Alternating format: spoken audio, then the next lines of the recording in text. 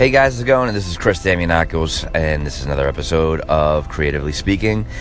So what we're going to be talking about today is, believe it or not, reality TV shows. And I know it might sound like a really strange subject, but the one thing that everybody likes to be on is on television. That's, a majority of people there love the thought of actually being on a TV show. Well, the reason for this podcast is that in the past, maybe about just recently, probably a couple years ago, we were going through that with actually a few production companies. That whole experience literally took about 3 years, and we got to learn a lot about it. And it's really not what you expect it to be, but just know that being selected for a reality show or a development show that is based upon yourself or your business is more common than one is to think. And the reason for that, A, they are cheap to make. B, the talent usually during the first season gets paid nothing.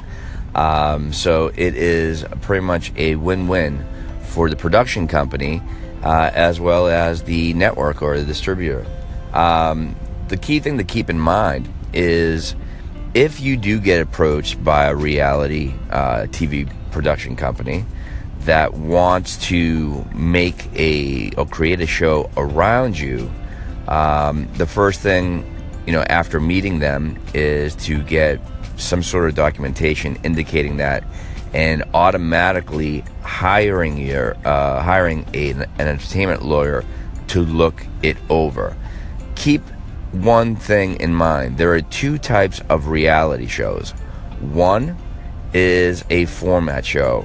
A format show is something that you might be more familiarized in a game setting, such as a Survivor, a Big Brother, an Amazing Race, and then there's a docu series, if you will, that you might be more common with as well. That's something that is it's non-scripted, but those are your housewives, those are your bachelors, those are your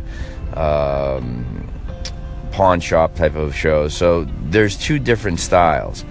The key thing about it is that they will have you sign a shopping agreement. Now, the shopping agreement is giving permission to the producers to actually shop the idea around to the networks and hopefully striking a deal with the network and having your show be on it. The one thing to be aware of that I mentioned probably a minute ago is that there is really no money in it on the first season. If you get picked up for a second season, that's when you actually make a profit. But for the most part, the tool of a reality show is the factor that it is a great marketing tool. But buyer beware when it comes like that. You have to have some sort of say in the way of the production, especially if it is based on your business. The key thing about that is if you do not, they might reflect your business in a completely different light. And you might say it doesn't bother you, but I will assure you it will. The factor of it is it's television. They need to make it dramatic so people will watch it.